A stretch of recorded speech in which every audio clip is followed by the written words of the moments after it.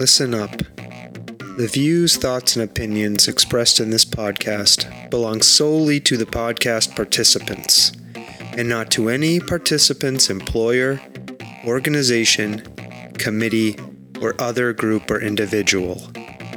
This podcast is for entertainment purposes only. You know, for fun. So lighten up and enjoy.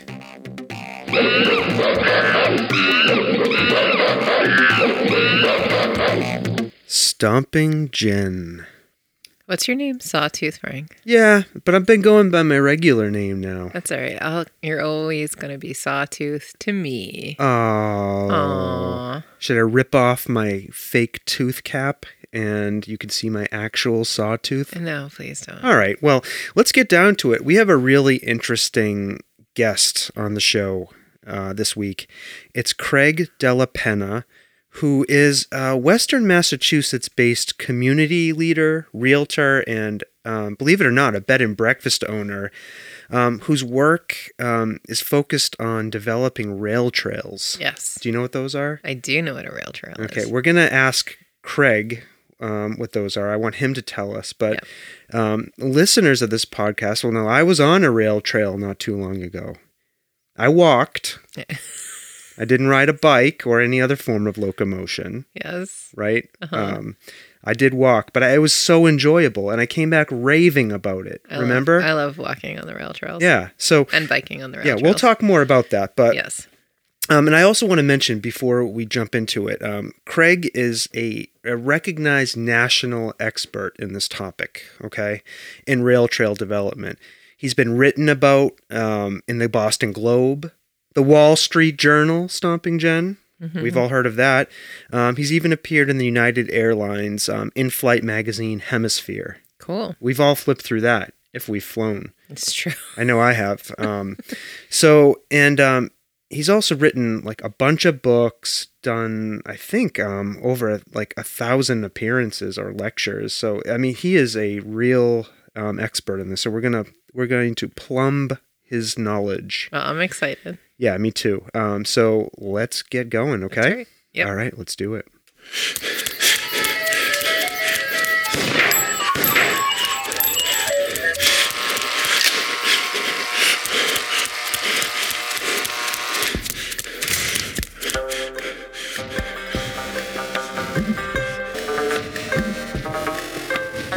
The Soft Serve Podcast. Creamy, delicious ideas without the creepy truck. Stomping Jen. I'm singing again. I thought we stopped that. Well, I'm really excited. I sing when I'm excited, I think. And I'm really excited to talk to Craig Della Penna. So let's say hi to Craig. Hi, Craig. Hi, guys. Hi. Nice Sunday evening. Yep. Yeah. Thank you. Thank you for being here and taking time out of your day to talk to us about this. Craig, I was telling you before we started recording, I was reading your bio, and you have done so much work in this area of rail trail development that it's almost overwhelming to look at it all. I mean, so thank you again for sharing your time with us and coming on to share your expertise with us. I'm really honored to have you here. Well, thank you. Yeah, and so I want to kind of get going. I think I talked a little bit about this with Jen in the intro. Just tell us a little bit about what a rail trail is. Like, we've all heard the term, I think, but some of us may not really know what that means. So if you could talk to us a bit about that. Sure. A rail trail is a name that was invented in the 1980s.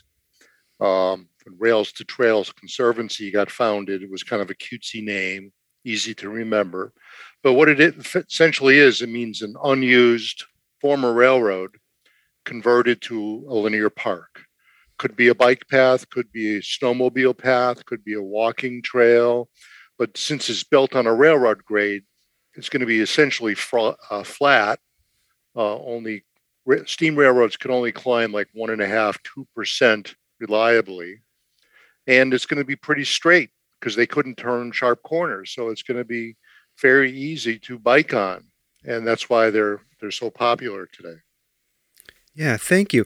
I saw that term linear park used in some of your materials. Can you just expand upon that a little bit? What is this idea of a linear park? Well, a linear park, most people know of ball fields and traditional parks, or basically rectangular, let's say, Mm-hmm. and they're used just a smidgen during the day and heavily on weekends and organized sports. But the linear park like this that actually connect places gets used more often, more reliably, and it's in essence easier to maintain. And it's the park of the 21st century. Rectangular parks were the parks of the 20th century. This month is Olmsted's 200th birthday, Mm-hmm. and so he was the founder of many big iconic rectangular parks, like all the parks in Holyoke, Central Park in New York, and in the Boston area, he did a series of, they called them the Emerald Necklace. There were small parks connected by a greenway. And so greenway, rail to trails, bike path, bikeway, snowmobile path, they're all cousins of each other, Mm. but they are the park of the future. And so the idea kind of is to have this contiguous, like recreational area that people could potentially travel along. It doesn't Mm-hmm. end. Well, I mean, I guess it does end at some point, but Right. it is a recreational area that maybe feels endless. Is a Mm. better way to Right. say this. Yeah. And I would add in that all of these places that have all these dead steam railroad corridors uh, become these linear parks. If we draw, well, I'm sitting in Florence, you're sitting in Belchertown. If you draw a 150-mile radius around us, you will take in the densest network of dead steam railroad corridor in North America.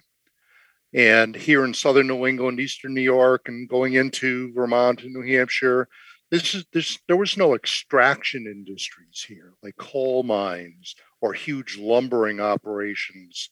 Those are seen in the Appalachians and coal mines, and here these dead steam railroad corridors, which were overbuilt by a factor of three, they led to where the wealth was created here in southern New England, which meant the huge antediluvian mill complexes. Yeah. And you've heard of the concept of gateway cities. Mm-hmm. Mm-hmm. Gateway cities where all the immigrants came in and they got good paying jobs at the mills, and that was their life into the United States. And so these cities have now branded together under the heading gateway cities, and the state legislature, that is a caucus with traction now. These are places that had been disinvested in for two generations. They are now coming back to life. One of the reasons is because all these dead railroads that are being spawned and rebirthed as rail trails are being built into those gateway cities. Mm-hmm. And those gateway cities, the renaissance is taking place is because the dead railroads are being repurposed as linear parks. That's so There's been over interesting. this the big picture stuff is simply hard to imagine. Yeah. Hard to imagine. And I've been in the background for this stuff for about 27 years now. I used to market rail freight, and I know how to make a railroad work. And if it's not sound to be a railroad, it has to be a trail. It can't be a pretend railroad where you Right. have huge government subsidies supporting it, because all that does is perpetuate blight. And in the Eastern Mass, believe it or not, the second largest landowner in the state, the entire state, is the MBTA. Wow. Huh. And what do they own? They own a large portion of what they own is dead railroads that haven't seen trains in 45, 50 years, that have the forest growing up between the rails. Now, in the last 10 years, they've sort of recognized the fact that those are places uh, that the train is not coming back. As long as you can look into the future, you will not see trains there. So they've green lighted the idea of these becoming rail trails. And there's over 40 projects underway just in Metro Boston right now How Wow. did that so are how did so many of these rails die or become dead railroads? There seems to be so many miles of them. Like, what right. happened? Well, the changing logistics pattern had a lot to do with it. When I worked for the railroad industry, way back when I was much younger, and you can't connect the dots to things by looking forward. You can connect the dots by looking back.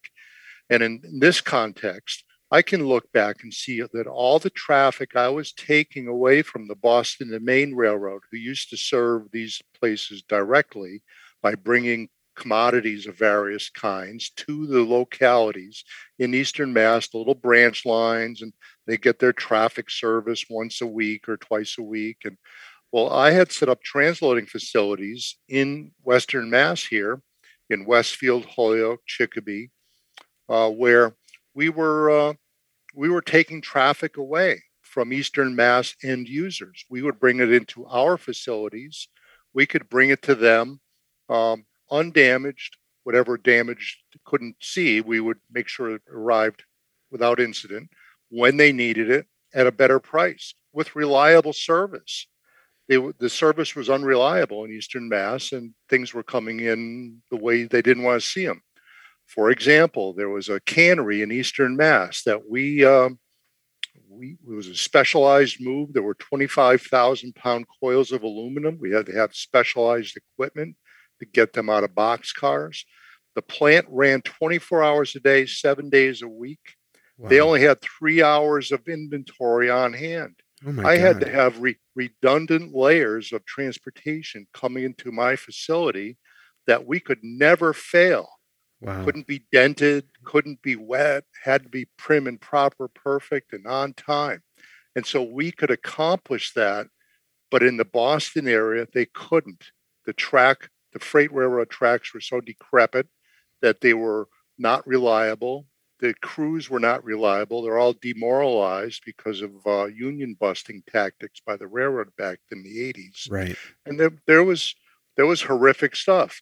And so they, if you were a railroad user and you did not have a huge capital cost in siting where you were, you left the railroad. There were transloads set up 50 to 70 miles out that could do the job much quicker, Okay. easier, safer. Did they So just that's it. switch to trucks and abandon? Uh, Well, the freight yeah. came into us on rail. Hmm. Okay. I worked for a company that was affiliated with a short Yeah. line railroad company. And wherever we had a railroad set up, we had an entity called Railroad Distribution Services set up to help generate traffic for the local railroad. Wow. And so that's it in a nutshell. It's kind of one of the places I operated was in Eastern Connecticut. It was the largest uh, single wholesaler forest products transload facility in the Northeast United States. It was over a Yeah. mile long. Wow. So, is this how you began to get interested in rail trail development and see the potential for this? Was because you worked in that industry? And like, how did that Well, happen for you? Like, when did this the is light go off? this is like I'm sort of like Forrest Gump. I've been. What was he famous? He was famous for being a witness to iconic events, Yeah. and I've been a witness to iconic events. And how it all started. One of my customers, when I was running transloads for the railroad, was a guy who used to take obsolete topographic maps. Then they were stacked on pallets, and they would come into our facility. We'd unload the rail cars of them and stack them. And he'd send them out as needed to local paper converters to make them into stationery, geolopes, topolopes. You've probably seen these things. And he was in my office. It was in the February of 1994.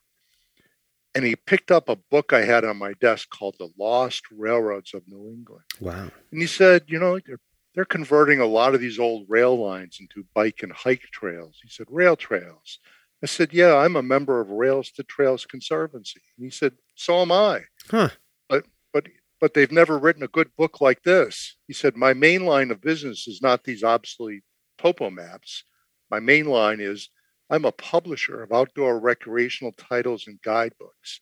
Hmm. And if you were to write a book on the subject or a manuscript on the subject that was heavily detailed history, like an odometer based mileage guide of everything you're going to see along the way in terms of railroad archaeology that's still visible, why the railroad was there, what on and on and on. He said, I would publish that book. Huh. And so we went out and bought bikes April of 2000 of 1994, biked every mile of every open rail trail. And the first book came out and was a hit like I never had imagined. There was a guy actually buying it by the case in Eastern Mass, and he'd be giving it away at trailheads. And he'd say, these aren't just cute paths in the woods. These are how our community got wealthy, and it's very important history. And this book tells the history in a great detailed way. Yeah. And so we had to track him down, and he was actually well known to Rails to Trails Conservancy. He was a major donor. And he got me an audience with David Burwell, who was the founder of Rails to Trails, at his mother's house next to the rail trail on Cape Cod on Woods Hole. And after a 5-hour job interview, they hired me. That was let me think, that was probably 1997. Wow. And so I worked for the railroad for full time and yet part time for Rails to Trails. And I was trained to think big, high altitude thinker. Nothing happens quickly. Nothing stays the same. Prevent bad policy. You can make a difference. And I would parachute into all the wars. And Yeah. there were several wars. I'm the battle hardened veteran of every rail trail war within 150 miles of here. Yeah, you mentioned this. We had a brief phone call prior to this conversation. You mentioned the rail trail wars, and I'm curious if you could just kind of take us back to this. And I'm baffled because I see, obviously, sitting here in 2022, the benefits of something like a rail trail, right? Yeah. Like I was telling you, and Jen, I recently had a really pleasant experience on one. I was out in Lowell for a thing, like for the day, Lowell, Massachusetts, and I was looking for stuff to do, and I was Googling trails, and I found that they had like a 22-mile section of rail trail out there. And so I decided to go for a walk, and I did about a 7-mile walk that day, kind of round trip. It took me through all these like delightful communities I had no idea existed out that way, and it was just like such a pleasant way to spend a day. And I'm kind of like hearing you talk, like recognizing I was walking on the backs of a lot of hard work, and which leads me to my question, like it's amazing to me that people resisted this, or there were wars about rail trails, or between rail trail developers. Talk to us a little bit more about that. Mm-hmm. Well, when I was doing the research for my books, we'd go out literally every single weekend. When the first book came out, it was done in 1995, and it was such a hit, they put me under contract to do another book about New York and yet another one about New Jersey. The New Jersey book took me 3 years of my life, 30 months on weekends going down to New Jersey, where I'd get up at 4 a.m. on a Saturday, drive down there, bike out the trail, do some research, and come back the same night. And there was a day trip on Saturdays. The book in New York took me 5 years to do. And here I am, sometimes going to New York, sometimes going to New Jersey, always having the grandest time of my life. It was almost as if I was like possessed to go to all these places. They were so astoundingly beautiful. And the longer the trail was in the ground, the better the community was. If the trail was freshly built, the town would sometimes have blight, or there would be not as best as it could be.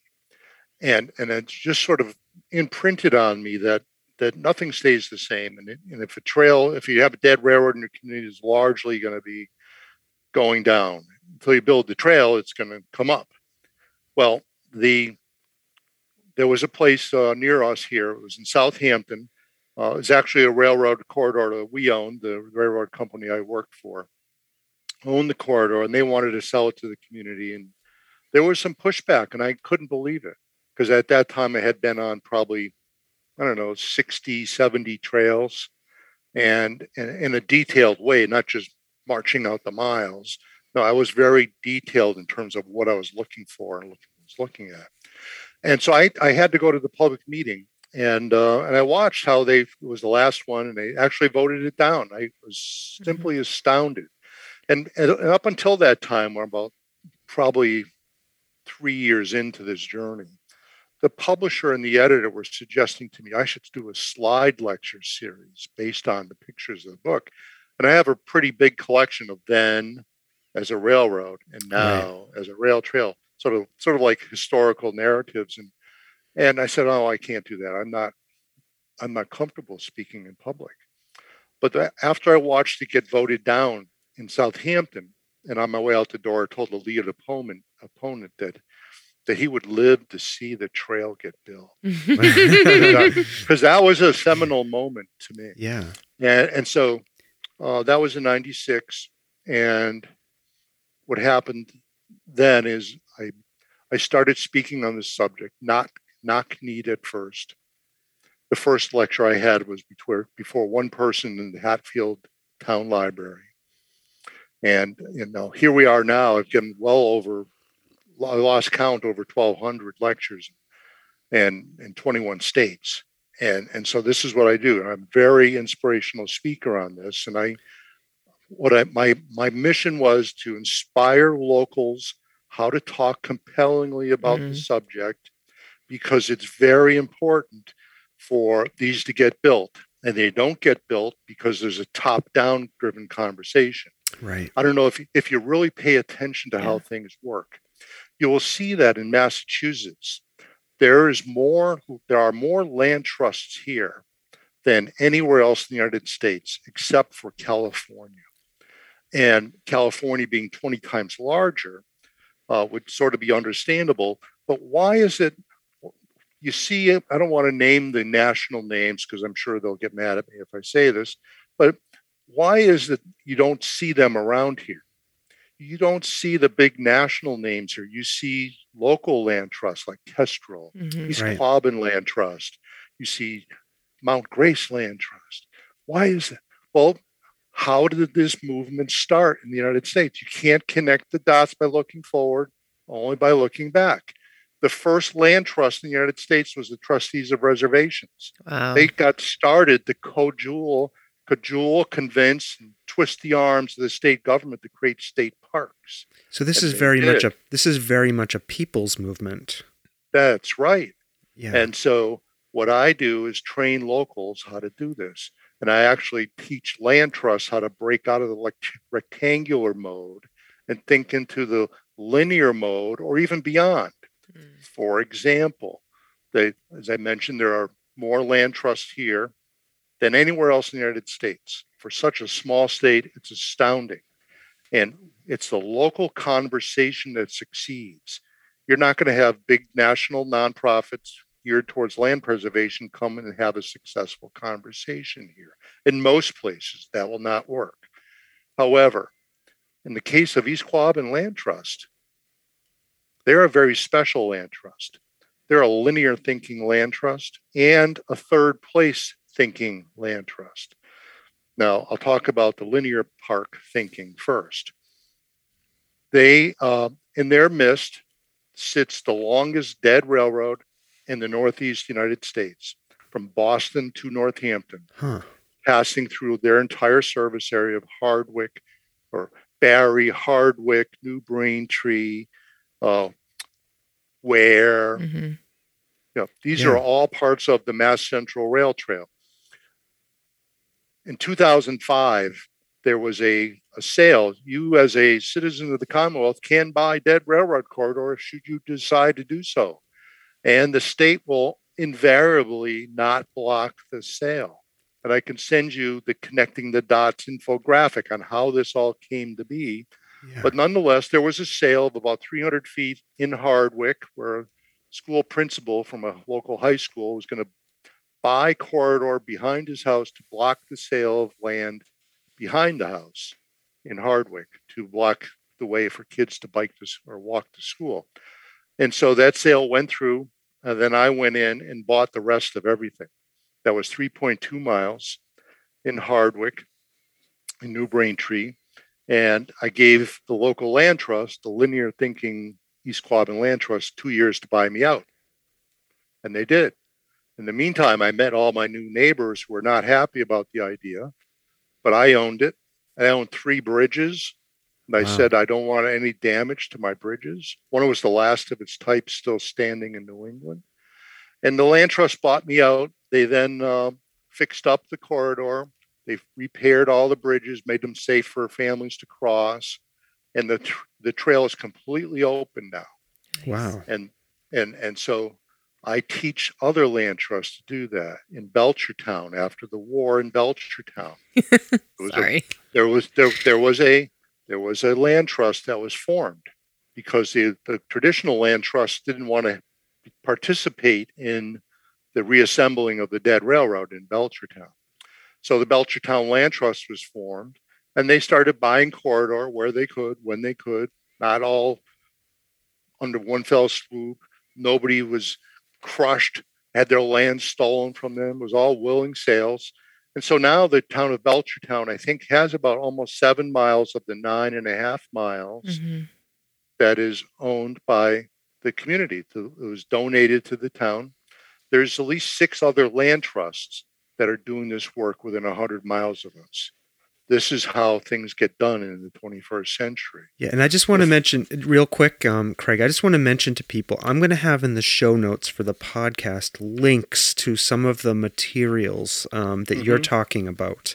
There's this infographic for the Mass Rail Trail that kind of shows what I think Craig is talking about, the path. Yeah. And then there's this, there's a page attached to that has some Timeline. year by year narrative descriptions of some of these key events that have happened along the time. So I just want to let people know at any time that you want to, just give the podcast a pause, go check out some of these materials, and they're really fascinating to look at, and it really helps kind of center me around some of this and understand it a little bit better. Right. Yeah. It's very complicated. It's not easy, and that's why it takes so long. If it was easy, it'd all be done. It's very complicated, very scary.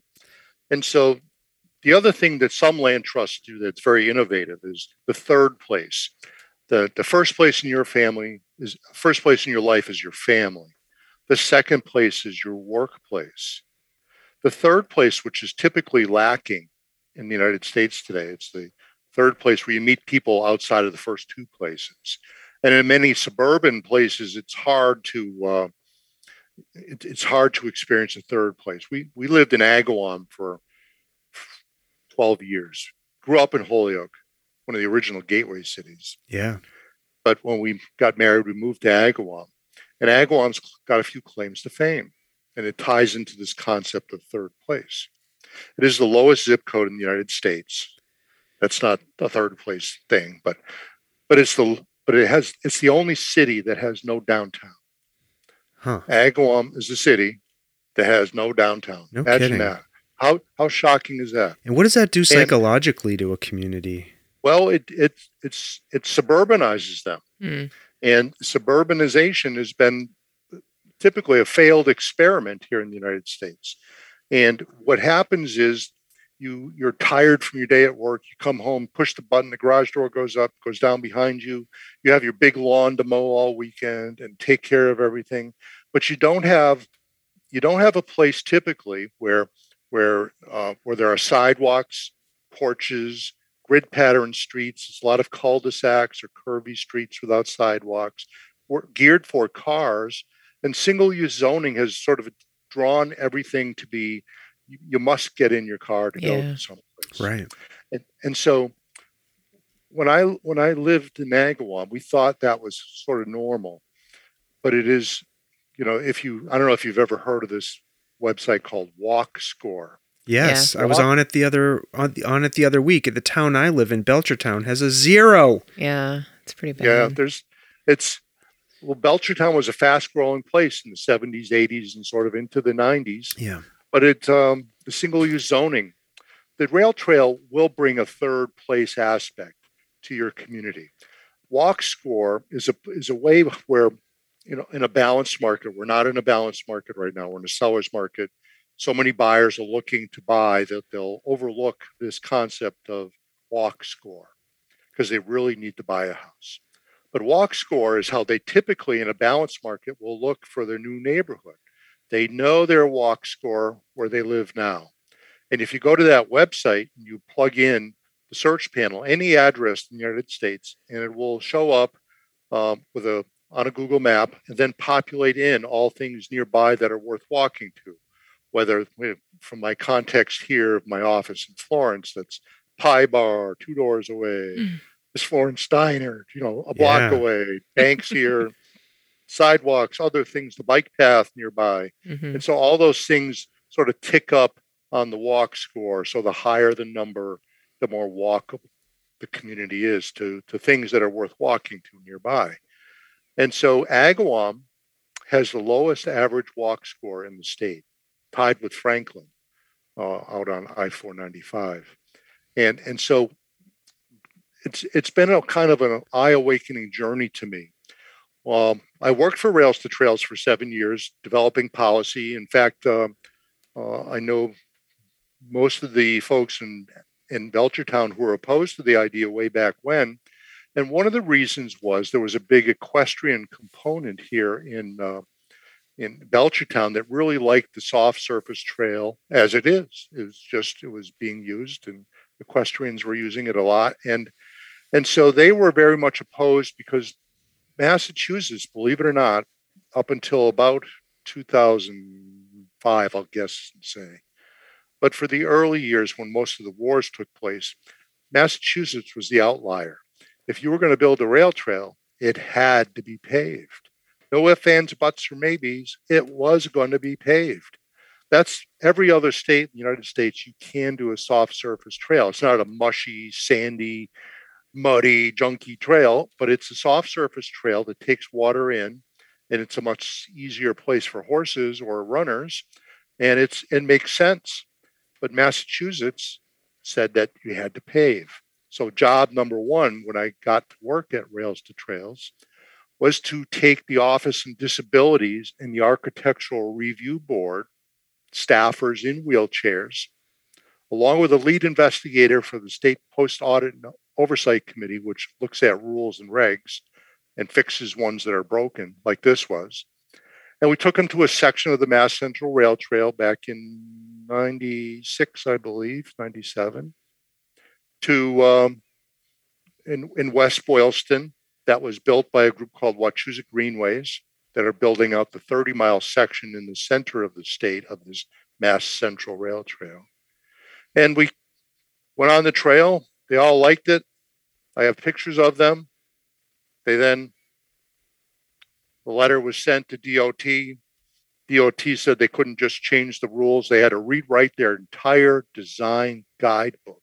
Oh, man. It took them 2 years. Oh my God. And it got written. So was And this chapter? This was not a paved section, I'm assuming. This was what you're talking about, the soft.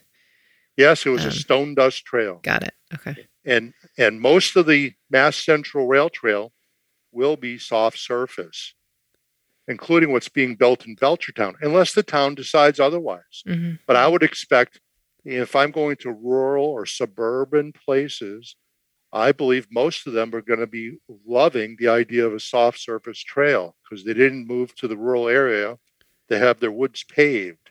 Right. At least that was the argument that was told to me by the lead opponents in Belchertown 25 years ago. And is it acceptable and okay to, in its design and intended use, to think about sharing a rail trail with horses and bikes and people? Like, is it intended to be mixed use in that sense?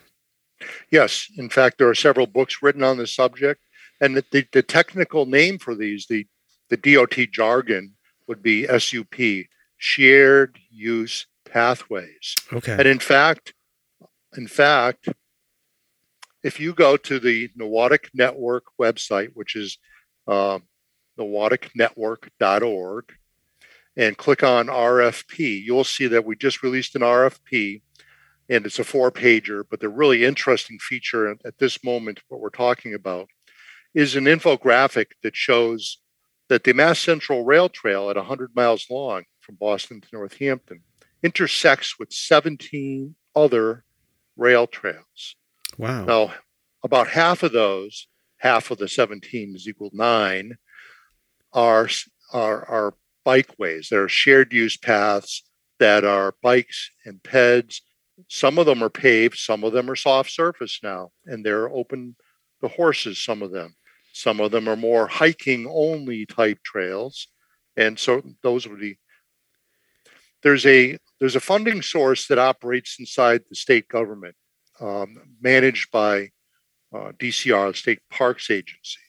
It's a pot of money that comes from gas taxes paid by recreational users. That would be snowmobiles, dirt bikes, ATVs, side by sides. Those recreational users' gasoline comes into a pot of money that comes back to the state, and that's the monies accrued for that pot of money each year are reviewed by a panel called MARTAB, MARTAB, Massachusetts Rec Trail Advisory Board. I think it's like 15 members. I served on it for about 10 years, and there's a representative for each user group: the Greenway group, the bicycle group, the snowmobile, the Jeeps, the ATVs, the dirt bikes, the hikers. There's a blue trail person, like kayaking. And so these all have a voice in the approval of grant requests sent in to DCR. Okay. This committee looks at things in 3 ways. Your project has to fit in one of 3 holes. One column would be for non-motorized. Another column would be for motorized. Could be a snowmobile trail. The snowmobile group here in this part of Massachusetts has been maintaining the dead railroad for snowmobile use for 2 generations. Yeah. Yes, they're doing great work. Larry Tucker is a great friend of mine, and he is on the Belchertown Greenway group here. And he is he's on that MARTAB committee as well. And if you have a motorized project, your project can take 30% of the overall funds. Motorized, 30%, non-motorized, 30%, and 40% are for combination trails. Okay. So this presents up to, I think this year they've raised it to $500,000 per project in a given community. There's several $million, but most of them are pretty small. But it is a good pot of money. And what it does, it creates actual functioning good things that people love and people take care of, because there's a public group, like a friends group, attached to all these projects. Mm-hmm. And so this is something that that is helping to develop trails. When Charlie Baker came in I think it was in 2017, he actually did something very notable. In Massachusetts, it's very hard to do anything, as you probably know, especially in the trail world. There's so many silos, different agencies that really didn't talk to each other, but now they do. He ordered them to meet every 2 weeks in his suite of offices inside the State House. And they meet inside his offices so they don't have some kind of turf war going on between agencies, right? That's a good idea. Yeah, it is a good idea. And that worked. They took down the silos and they work collaboratively together, because they know that what we have to build here is very slow, painful, methodical, but the end result will be the densest network of dead steam railroad conversions in North America. It'll be more like Europe than you can imagine. I think And I hear that. I think that's a great thing. I'm so excited when Right? I hear It's this really. ideas. And Craig, you talked to us a little bit about the idea of third place, like as a benefit of these rail trails. How else do communities benefit from having these trails? Go through their communities. I'm really curious to hear a little bit more about that. Okay. Well, the third place, that was in a book that was largely about Keene, New Hampshire. And the concept of third place means that we're sort of lacking in the United States is the third place. It used to be the Elks Club, the neighborhood tavern, lots of times the church, or the Boy Scouts, or it's third place where you meet people outside of work or outside of the family. And this rail trail stuff is really the third place.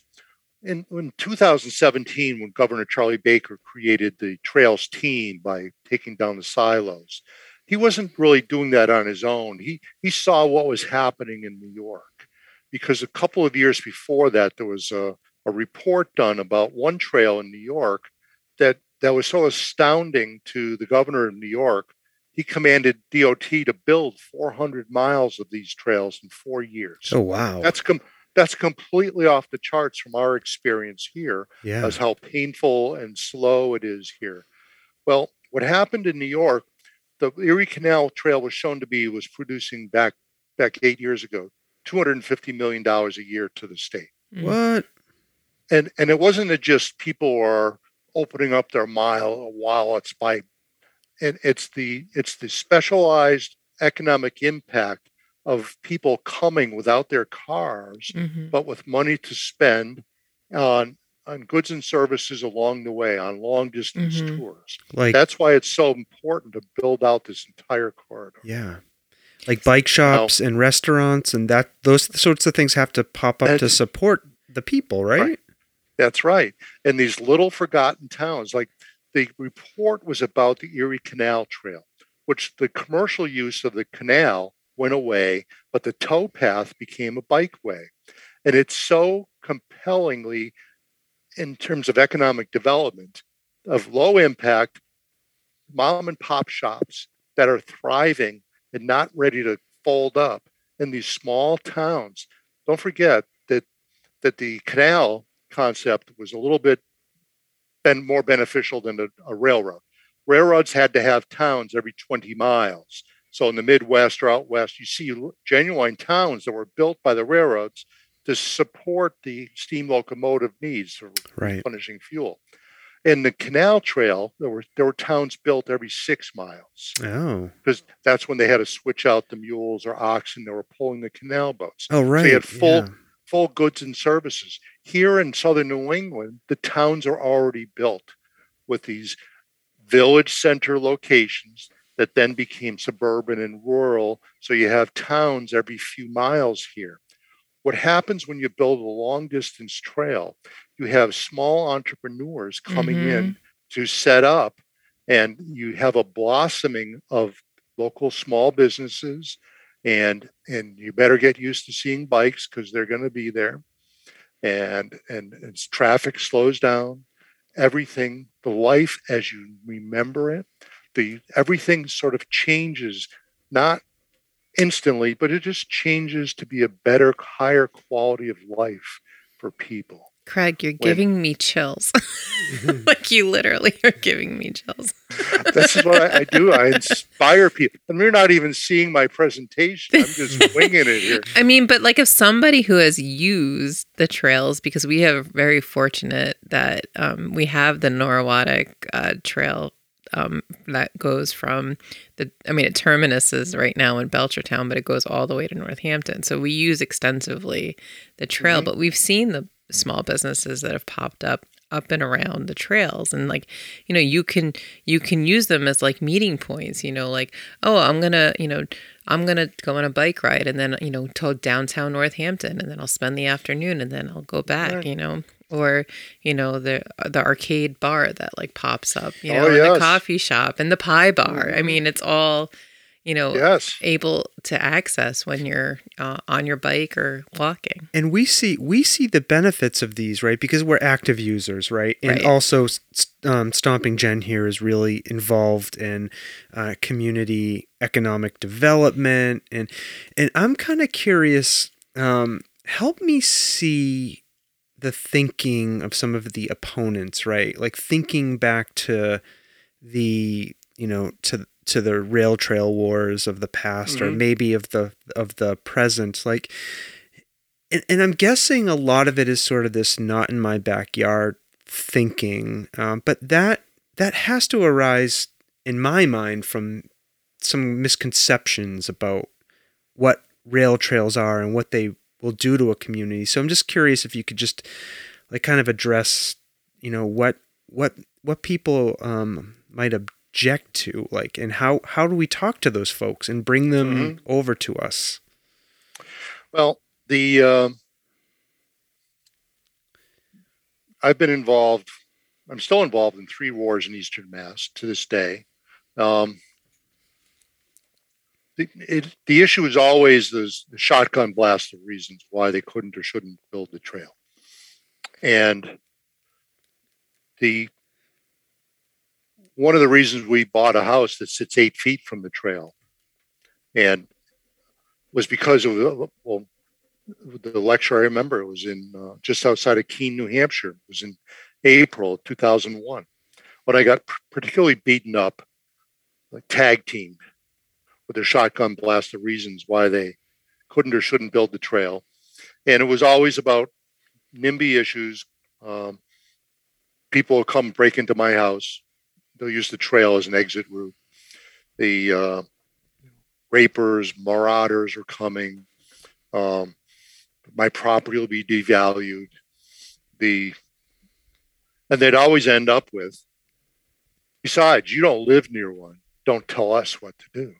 Right. And so on my way home that night in April of 2001, I stopped and got off the highway, zigging and zagging through Florence section of Northampton, looking for a house for sale before the internet was robust, before I was a realtor even.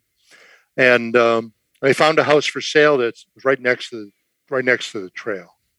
And it was totally overgrown, totally run down. We ended up buying it. And Home and Garden Television came to film the renovation of our house. Oh, wow. Yeah, because it was so extreme. And I was there not by accident. I was there specifically because I was right next to the trail. So then I'd go back into those public pressure meetings and I'd say, I hear your fear, but I live 8 feet from one. Right. We love it. And if you're really fearful, I'll give you a weeknight stay, not a weekend, because I want you to wake up to the laughter of children biking to school. And how many kids bike to school in this town? So I'd effectively put the dead enders off to one side. And then the town did actually vote several times this worked. I've only had anti-stay with me once, but that's okay. I always like to meet people and let them see it, hear it, touch it, feel it, see it. Yeah. And but this is that's how we ended up there.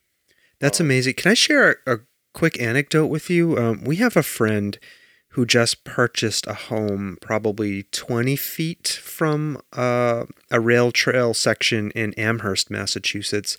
And he told us, this is fascinating, he discovered a video monitoring room where this gentleman had set up all of these cameras on the outside of his house, pointing up at the rail trail, because he was so Paranoid? fearful and I won't use the word paranoid, but he was so fearful that people would come down from the trail and invade his backyard, and just and it's fascinating to me that people could form an idea like that and even act on it, to go so far as to build like a Didn't you have a vi- panic room a or video. something? It was like a panic room with all of these video monitors, and this was somebody who had this home as a second home. They lived in New York City, and they had money obviously to spend on such a thing. But it just blows my mind, because like. And I hear your story about hearing hearing children and hearing the life of a community Right. on the rail trail. I know. Right. I so wish we had moved somewhere closer to a rail trail because, I love it. I think the idea of rolling out of bed and hopping on a bike or going for a walk on a rail trail, it's like a dream.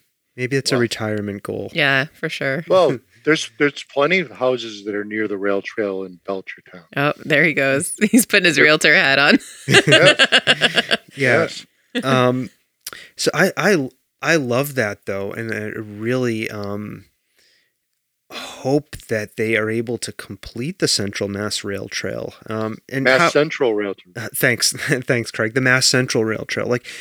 Tell us a little bit more about that. You talked a little bit about it. Are we far from completion of that trail? Well, here's what's going on right now. That trail is 104 miles long. We have just over 90 miles in some kind of public protected status right now. What's open right now is a little more than 51 miles. Within 2 years, we're probably going to be very close to 70 miles open. But after that, it's all the, let's say, all the low-hanging fruit, easy to build sections are done. The expensive, harder, more complicated sections are lying ahead. Mm-hmm. And so I used to be a lobbyist and organizer, as I mentioned, and I still have many leaks in the state government. In the last year, well, it was in 2020, the DOT commissioned a feasibility study. We know that the whole western end is all built. We know that the eastern end is all built or soon to be built, or the construction funding's in place. It's waiting to be built. The middle section from 495 out to the west side of Belchertown, it's about 58 miles. 30 miles of that's open right now. There's about 30 miles that is unknown ownership, complicated, washed away. Some of it's still operating as a railroad. Some is owned by the utilities. Some is owned by antis. And so there's complicated sections left. And so DOT has said, we need a report that shows what this thing would be if it was done. A finished trail. So for this past winter, I've been working on it and editing it and getting feedback from other trail groups, especially in New York, who have done reports like this that show to DOT, here, this is going to give you courage to do this. It's going to be worth a lot of money. In the case of New York, they showed that $250 million on just one trail. And so we just let out the RFP. It was this past Tuesday. And so if you go to the Neurotic Network site and click on the RFP, you'll see the RFP. It's gone out to engineering consulting firms all over the Northeast. We think we're going to choose one by the end of June, by the end of July at our big conference go to GS2022, stands for Golden Spike 2022, gs2022.org. You're going to see the upcoming conference. We expect to have the consultant named at that conference. We have funding in place through Neurotic Network to pay for the consultant to do this. This will be the biggest thing ever in New England. This trail is 100 miles long. It connects directly at Northampton, the longest interstate trail. It goes from Northampton to New Haven. That'll be done in about 3 more years. And so this is going to be big. And there's a lot of places that can use the shot in the arm for the economic development that's bring to village centers like downtown Gilbertville, Yeah. downtown Ware, Yeah. downtown Bondsville. Not that we have a downtown, but Belchertown. Yes, it goes right past there, right where the old Central Vermont Railroad Yeah. transloading facility is. Yeah. You have a place that's going to be a highly attractive place for locals and visitors. Yeah. Visitors without their cars. Yeah, for sure. Oh God, that's such a dream state I know. for us. I would love to see that. Yeah. Yeah. How can folks get involved? Like, how do we make this a reality? Like, so it sounds like you have the Norwatic Network, and do you have like donations, volunteer opportunities? Like, how do people help? The Norwatic Network was started during the Clinton administration as they approached the millennial. And I'll tell you a little story how this thing came to be. The Federal Highway Administration didn't order, but they suggested, which is akin to an order, that all states shall have a contest for their trails, and they're going to pick one that exemplifies that state's high values and whatnot for the best trail in the state. In Massachusetts, there were two entries. One was the Bay Circuit Trail, which is in eastern Mass, a hiking trail, and the other one was the Norwatic Network, which wasn't a defined thing like the Bay Circuit Trail. That was been around since the 1930s. But the Norwatic Network ended up winning because of some inside politics, hardball politics, inside the Transportation Secretariat that didn't allow the Bay Circuit Trail to win. So when the winner was announced as Norwatic Network, the lead woman there, Barbara Francis, very elderly now, but nonetheless, she called me and she said, "Craig, we won. What do we do next?" And I said, "We've got to form a 501c3. You've got to be able to accept the gift from American Express, and they got to have a way to get a tax benefit for themselves. And so we'll create a 501c3. We'll have a board. You're going to do your little betterments and things around the edges, and so that's what happened. It was formed, and the most notable thing that the Norwatic Network did were two things. One of the other board members was Arthur Swift. He was the original guy who advocated and helped get DCR to have courage to assemble the corridor known as the Norwatic Trail today. It was not easy in Hadley. There was a lot of opposition. But Art Swift, when he passed away, they built the trail that connected Snell Street all the way to the university. It's now known as the Swift Way. Okay, so some of the money went to that.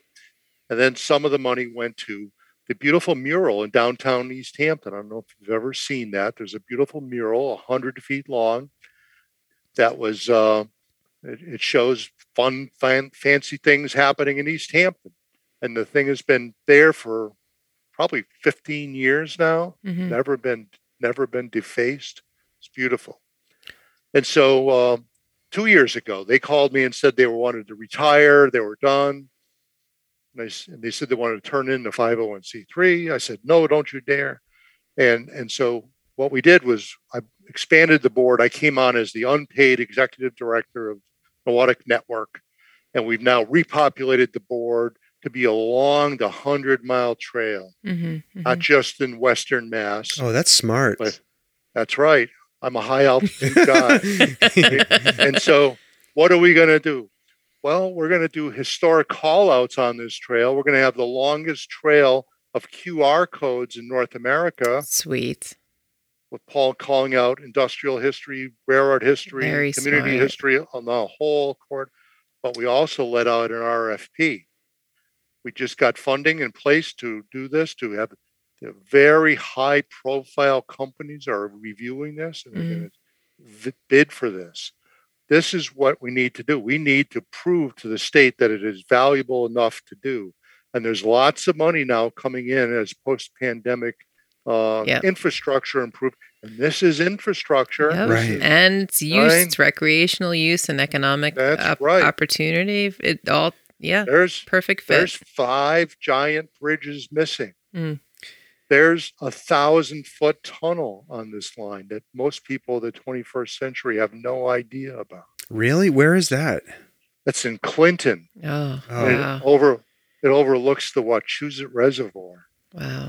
And Clinton is, I think, did I read something recently in the last few months? They're going through kind of a revival. They're all anywhere that are Yes. rail trail. Everywhere there's a rail trail coming. Yeah. Seriously. And they have a village center. Mm-hmm. The village center is the neighborhood of the past Mm-hmm. becoming the neighborhood of the future. Yeah. I think I was part of a Massachusetts Municipal Association meeting where a gentleman, the economic development director from Clinton, was saying you get a rail trail and a brewery and you're like all set. Yeah. And That's one of the things I absolutely love about some of the historical information you provide on the Norwadic website, the Norwadic Network website, and reading through the PDF is like, I think a lot of us take for granted the amount of work Mm-hmm. and Funding. the amount of work that has to go Resources. into creating these Yes. these rail trails. Like, it didn't just happen overnight. Like, as somebody who I probably walk on the Hadley and Amherst sections of the rail trail here, 4 times a week, right? And it's just like, I take it for granted. Right. And that's what I They're love. not easy. And that's what I love, about what you're doing, Craig, is you're helping people see how these things came to be, in addition to, trying to show them the benefits of doing this, right? Well, getting back to the antis, talking about why people are opposed, the equestrians became opponents in Belchertown and other suburban communities. They were opponents because they didn't like the idea of paving. So we took away that reason to oppose the trail, because when the design guidebook was written, it was written specifically so that people in these communities that wanted a soft surface trail could have that, or have a soft shoulder alongside Mm-hmm. where the horses might want to go to come from one sort of like woodsy trail, and then use the rail trail as a connector to get to another woodsy trail, and have a side path that can accommodate the horses. And so that collaborative effort means that it takes away, you don't have to get everybody on board. You merely have to get a plurality. Mm-hmm. And that's what I strive for. In Sudbury this past winter, you'll notice in that infographic, there were 2 cases where one was a case that went before the Supreme Judicial Court in Massachusetts. There was a group that banded together to fight not just the East-West Trail that I'm working on here, but the North-South Trail. Mm-hmm. And the North-South Trail is the one you probably were walking on near Lowell, the going through Chelmsford. Yes. That if you go to their website, that's one of my projects. I got that off the ground at a lecture I had in a house in Concord, Massachusetts in 2002. We built the Friends group there. And what happened in there, one of my rail trail friends, he was retiring, and he made it a commitment to find every rail trail study or report about the effects of a rail trail on adjoining property values. So if you go to the Bruce Freeman railtrail.org website and click on reports or studies, you will see the web's best compendium of that. And one of them is actually mine, where I did a report for the Massachusetts MLS that showed that houses that site next to the trail or near the trail are touted as such in the listing sheet. They sold at a better proportion of the list price than those in the general community. And they sold at a third the time on the market Mm-hmm. than those in the general community. But that's just one little snippet of probably 25 reports on there. But they're all dated, because you mentioned you can't believe people are opposed. I meet people every day who they ask, "Oh, what did you do in your life, Craig?" Well, I've been involved in all the rail to trail development and helping get communities to yes. I don't care what they build. Right. I don't care how all I get to is yes. They're at yes. Yeah. And I've resurrected everyone that was voted down, Mm. including Belchertown, Yeah. Southampton, Williamsburg, Weston, Danvers. Ooh, Those Oh, are Danvers. places I where I remember. voted. I'm from Danvers, and I remember back in the late '80s and '90s, when early Yep. '90s. I left in '92, but when this was a huge controversy Yes, it back was. then, it was huge. Like they were probably Right. part of the wars, right? Right. And I'll never forget that. And in Peabody, where the local bike group came in and said, you know, we're the bikers. They came in spandex clad biking suits. And that was not a recipe for success for the general public who were not spandex clad bicyclists. And so they never got to yes until they built a friends group that talked inclusively rather than being just, a big high speed Bicyclists. bicyclist. That Yeah, and Craig, that's before it was a trail, my brother and I used to walk on those railroad tracks from Danvers up to there was an Audubon Society in Ipswich. We used to yeah, walk that 10 miles down there on the abandoned railroad tracks. Like, so like people. They were already being used yes. for that function. Thank you, Stomping it's Jen. just Yes. formalizing that process. That people felt a need for this. It was Right. what I love about what you're doing. Like you said, you met in somebody's house in Concord. Like this is a grassroots. Like you said at the beginning, it's a yes, grassroots. It has to be a grassroots, bottoms up thing in some ways in order to get the that's right. community to yes. Yeah. It's absolutely true. The MBTA bought, you mentioned all these little communities in Eastern Mass with these dead railroads behind them. The MBTA, in 4 transactions, bought corridor in a year in 73 communities. 53 of those are places that had dead railroads in them. Mm-hmm. And here we are 45 years, 50 years later. Most of them are still like that. Although I shouldn't say most of them because a lot of them are under development now as a trail. But that happened. You like that Concord in the house conversation? How about this? At a restaurant at Beacon Hill, I'm talking with the head of the privatized real estate department of the MBTA. And he wants to sell these corridors to the communities. I said, what do we need to buy them twice for? We, the citizens of the Commonwealth, paid for them in the 1970s when you bought them from the MBT, from the Boston and Maine Railroad. You haven't done anything with them for over 40 years. Why do we need to buy them twice? Let's make them free. He said, if we do that, they can't come back to us about any brownfield issues. I said, your wish is my command. And we're not going to ask about any brownfield issues. God damn. And that's how it came to be. That's amazing. That's another one of my Forrest Gump events. Craig, I mean, the amount of tenacity that I'm sensing is needed, has been needed over the years to move all of this forward is astounding. And like, what sustains you? What keeps you doing this work? Well, I think it goes back to when I was in the 2nd grade, and our teacher said we were learning about the American Revolution and talking about Lexington and Concord and the rebels and she called them the loyalists. I said, oh no, they were called Tories. She says, no, they weren't. I said, yes, I'm right. And she said, no. And I made my parents take us out to Lexington and Concord to go to the National Park Service unit operating there so I can get a book about it and learn the truth. And yes, they were called Tories. And so here we are after I finished my first book and I'm continuing on, I can feel, and I went to a lecture where, I don't know if you can see this, Columbia Land Conservancy in my vest. Yep. That's a land trust, a linear thinking land trust just over the border in New York from the Berkshires. It was in 1996. I went to a lecture with Ed McMahon, not Johnny Carson's Ed McMahon, but the guy that was one of the principals at the Conservation Fund, which was a land trust. And he was talking about the Greenway movement in the United States and how this was going to be iconic.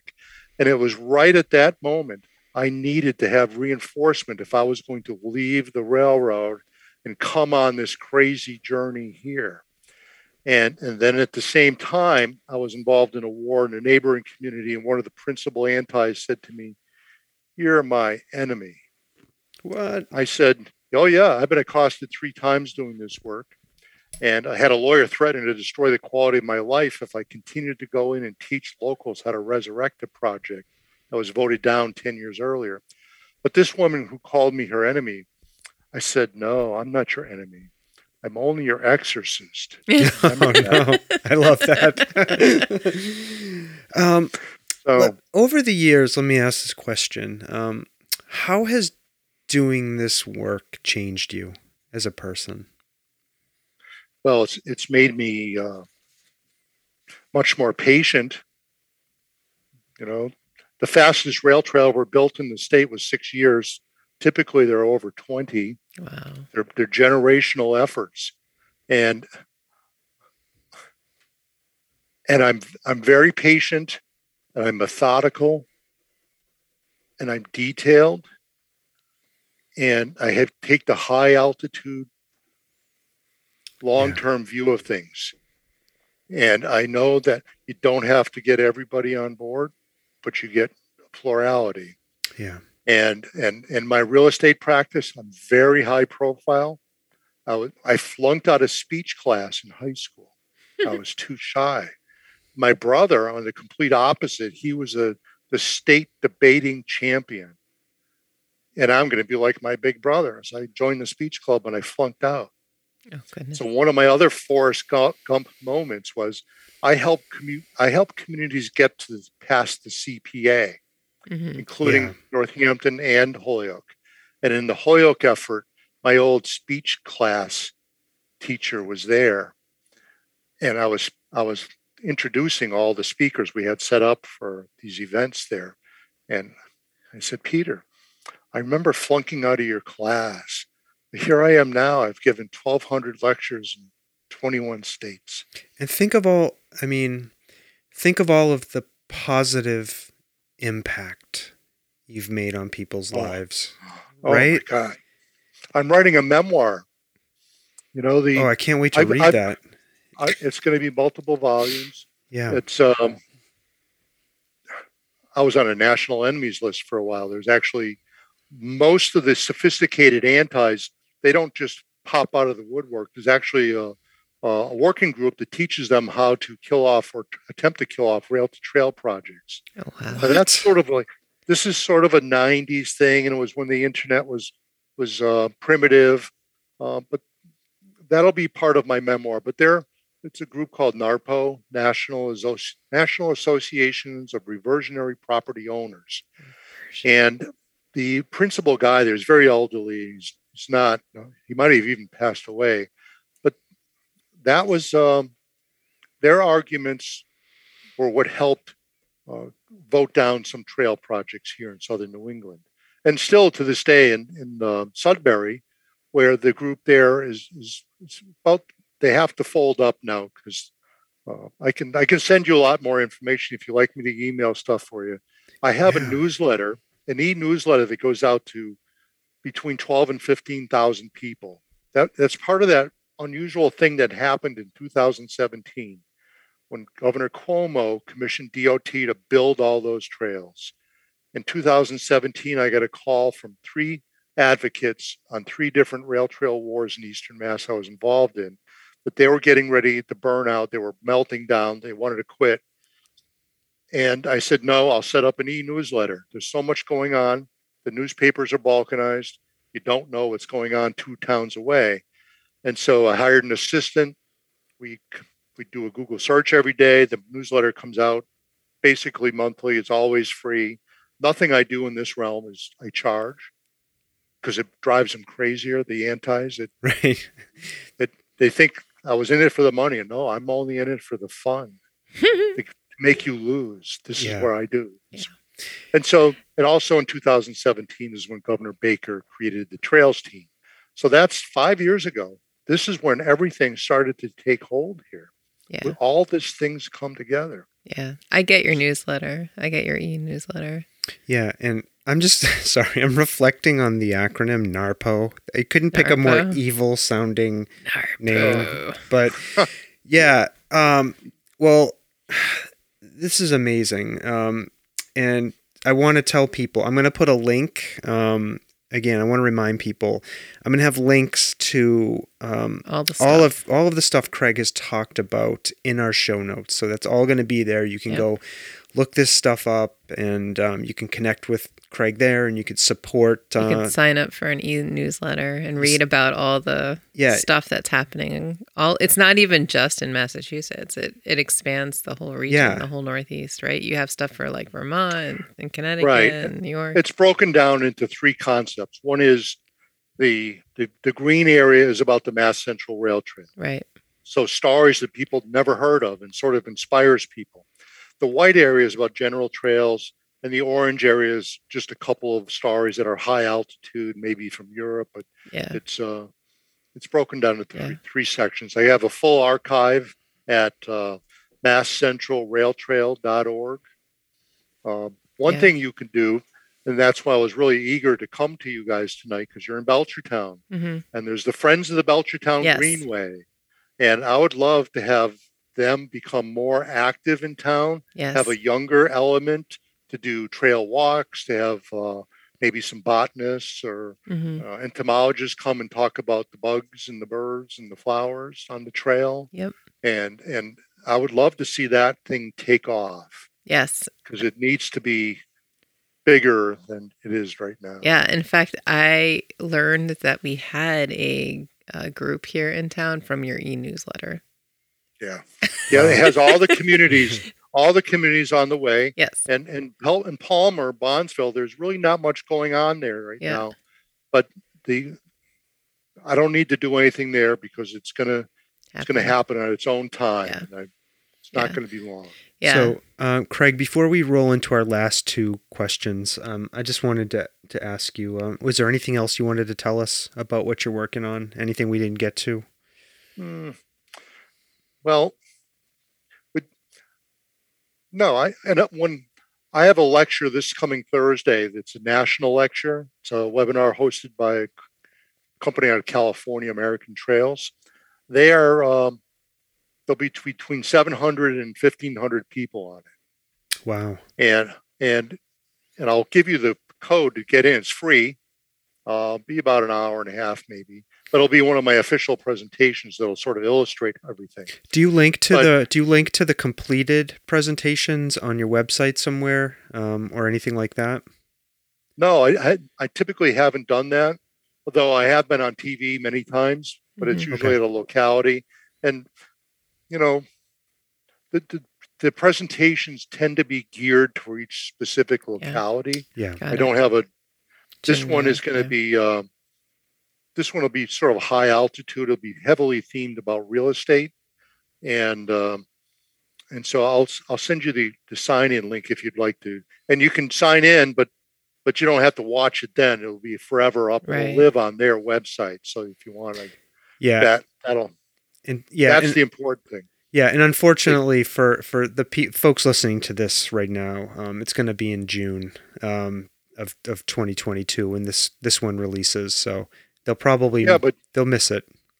Well, they'll miss the live one. Yeah, but it'll be living on the American Trails website. So great, awesome, yeah, fantastic. Yeah. Send that to me, and we can put that in the show notes. So, one of the things that they have there for me is they wanted me to send images along with links that they're going to have a page on that website. That what you're looking for from me for links of fun things or interesting or things, I can send to you tonight or tomorrow too. Sure. So it'll be for them, but you can have it too, and you can put it up onto your website. Yeah, fantastic. We'll throw it in the show notes. Yeah. So if you want to check that out, folks, go ahead. All right, Craig, I want to ask you this. What do you like to do? What do you like to do for fun when you're not working on rail trail stuff? What do you? That's a good question. Since last winter, I was herding cats, putting together a lawyer team for an amicus brief at the SJC. that took me every waking hour for 2 months outside of my real estate practice. Now this RFP for another 2 months here, putting that together. But normally, I have this old British sports car. Ooh. An old Triumph TR4. I like that. I like going for walks with my lovely bride and our little Scottish Terrierist. And I ran into one of those Scottish Terrierists today on my own walk. That's Thelma. We have our little Thelma. And but we have our bed and breakfast. Mm-hmm. We meet guests from all over the United States or beyond. So that's my fun thing. And meeting people. A lot of our guests are like groupies because I'm nationally known in a very obscure way.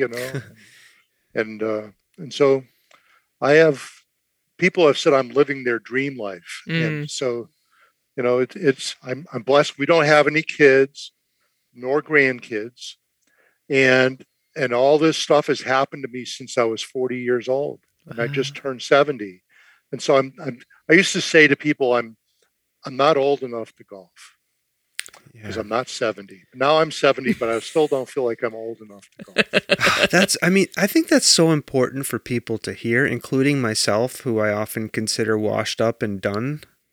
Think about that. Right. All of this amazing shit, pardon my language, that Craig has accomplished and all of the positivity he has brought into people's lives and into the world here was accomplished from 40 on. Yeah. Yep.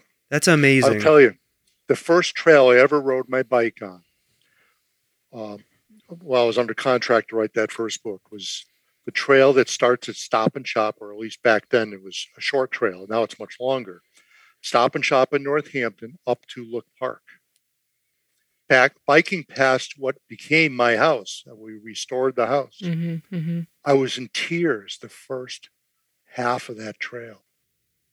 I realized how brilliant idea it was. Yeah. And here I was working in the railroad industry. I know how to make a railroad work.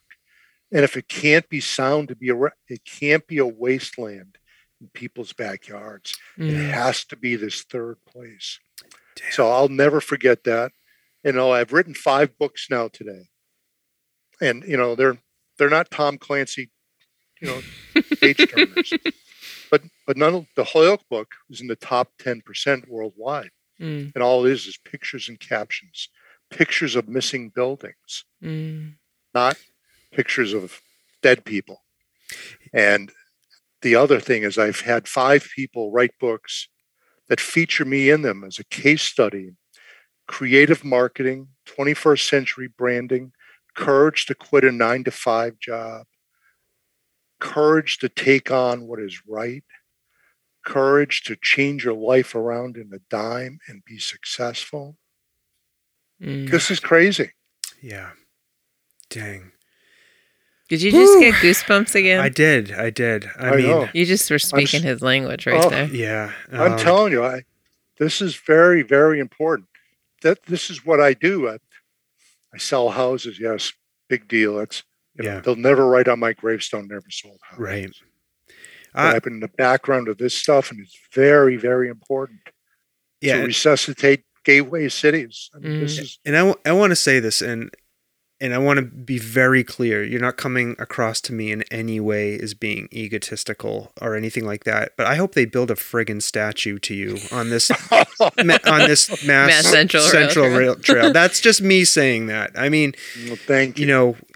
At some point in the future, I hope somebody takes stock of all of this work you've done. Yeah. And, because I'm sitting here reflecting, and it ties back into this concept of the third place. And, we hear a lot about the detriments of social media and how we're less connected and we need places to be connected in this crazy world. And, these trails that bridge communities, right? And bring people out in physical space together, in my mind is a big part of this answer. So thank you, Craig. Oh, thank you. I mean, really, our last question, and this one's not related to, the rail trail or anything really. It's just something we ask everybody. We sometimes get very interesting answers. It's what have you experienced in life that you can't explain?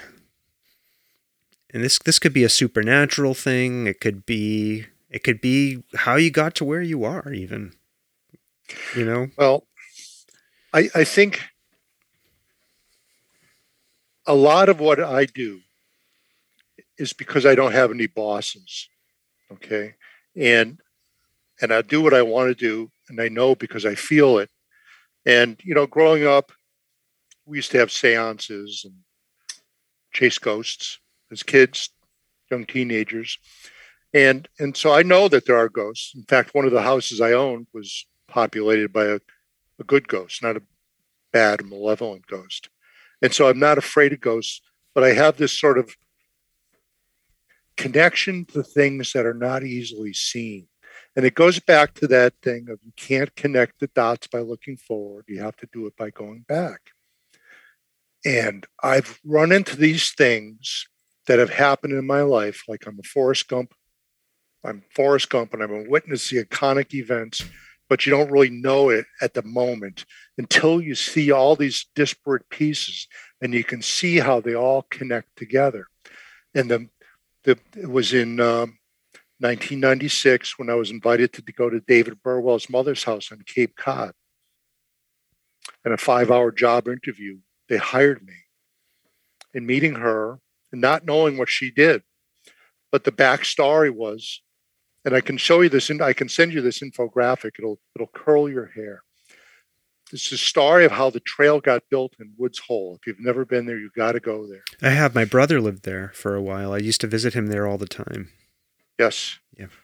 The Fay Road is bisected. You have to go under the dead railroad.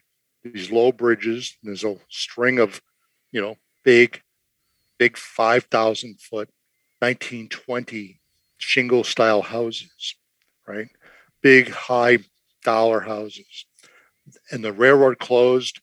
Barbara Burwell and her friend decided they were going to make that a walking and biking trail. And it took them 2 years to get it on the town meeting warrant. And in the meantime, there was a doctor who bought part of the corridor to block the future trail. So the run up to that, they actually they got the town to approve the purchase of the corridor, and they tried to buy it from the doctor, and he wouldn't sell, and so they had to run it. They had to use eminent domain, and he appealed all the way to the SJC in Massachusetts, and that the Supreme Judicial Court ruled that acquiring a corridor for a municipality for the purpose of this walking and biking trail and to create a parking lot was okay. And that was such an iconic moment that was the first time in the history of the United States that happened at the state level. There were two things that happened. The state rep commissioned or proposed and got passed 2 laws. This took 2 years to happen. 2 laws to protect former railroad corridor from being purchased or being built on in Massachusetts. And the other thing was the Transportation Secretariat back then, using eminent domain to purchase from the Boston and Maine Railroad. They purchased it from the railroad, and they cleaned out the title using a confirmatory takings model in 4 transactions in 73 communities. They had no idea whatsoever they were buying those dead railroads. They bought them for a couple of places they were going to put high-speed, low light rail in and do commuter rail in a few places. But for the vast majority, they had no idea, and they never pulled the rails out. And there's literally scores and scores of miles that are sitting there with trees growing between the rails. That and a couple of other things. I want to be short here, but I'll send you on the 6-step infographic how this has created the densest network of steam railroad corridor in North America, because 2 women decided they were going to build a trail, and if the doctor wouldn't sell, they were going to use eminent domain. Amazing. And it is simply unmatched Yeah. what has happened here. Wow. And sadly, it's only inside of 495 where they have this dense network. Yeah. All the places in the state outside of 495, like Belchertown, or the vast majority of this corridor I'm reassembling, or other places, they're not owned by the state. And that lots of times they were sold off. And so it's very hard to reassemble corridor. You have to have a long-term view. And I'll talk to you some other time about how I use my real estate practice to reassemble that corridor. Yeah, I'd love to have you back. We could talk more about this because I do feel like we're scratching the surface. Yeah. Craig Della Penna, I want to thank you. I had absolutely no idea going into this conversation how interesting it was, how much work you've done over the years on this. I really have to say thank you. And I hope this reaches, thousands of ears and people are able to really get an understanding of just how much has gone into these resources we take for granted. Yeah. So thank you. And thanks for talking to us.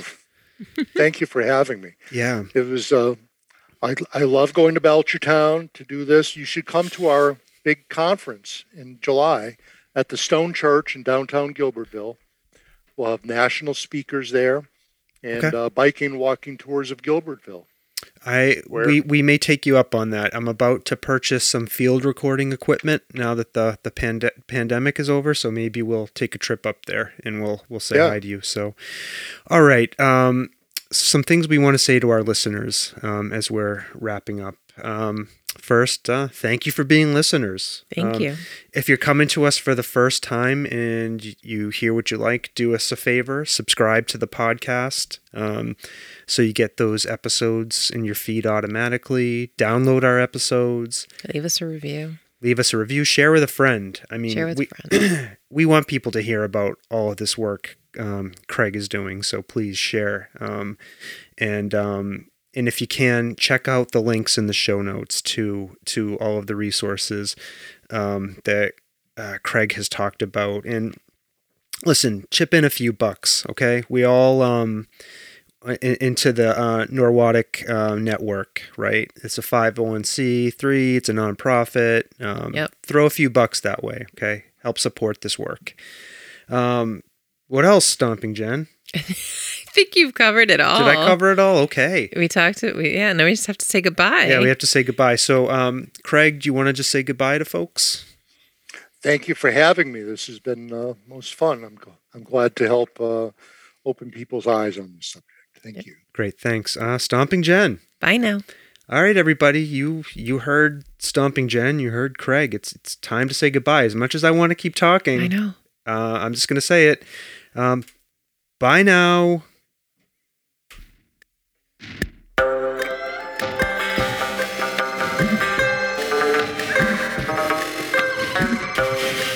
This world of ours, ever growing smaller, must avoid becoming a community of dreadful fear and hate.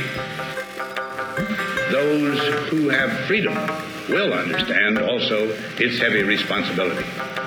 That all who are insensitive to the needs of others will learn charity, and that the sources, scourges of poverty, disease, and ignorance will be made disappear from the earth. And that in the goodness of time, all peoples will come to live together in a peace guaranteed by the binding force of mutual respect and love. I shall never cease to do what little I can to help the world advance along that road.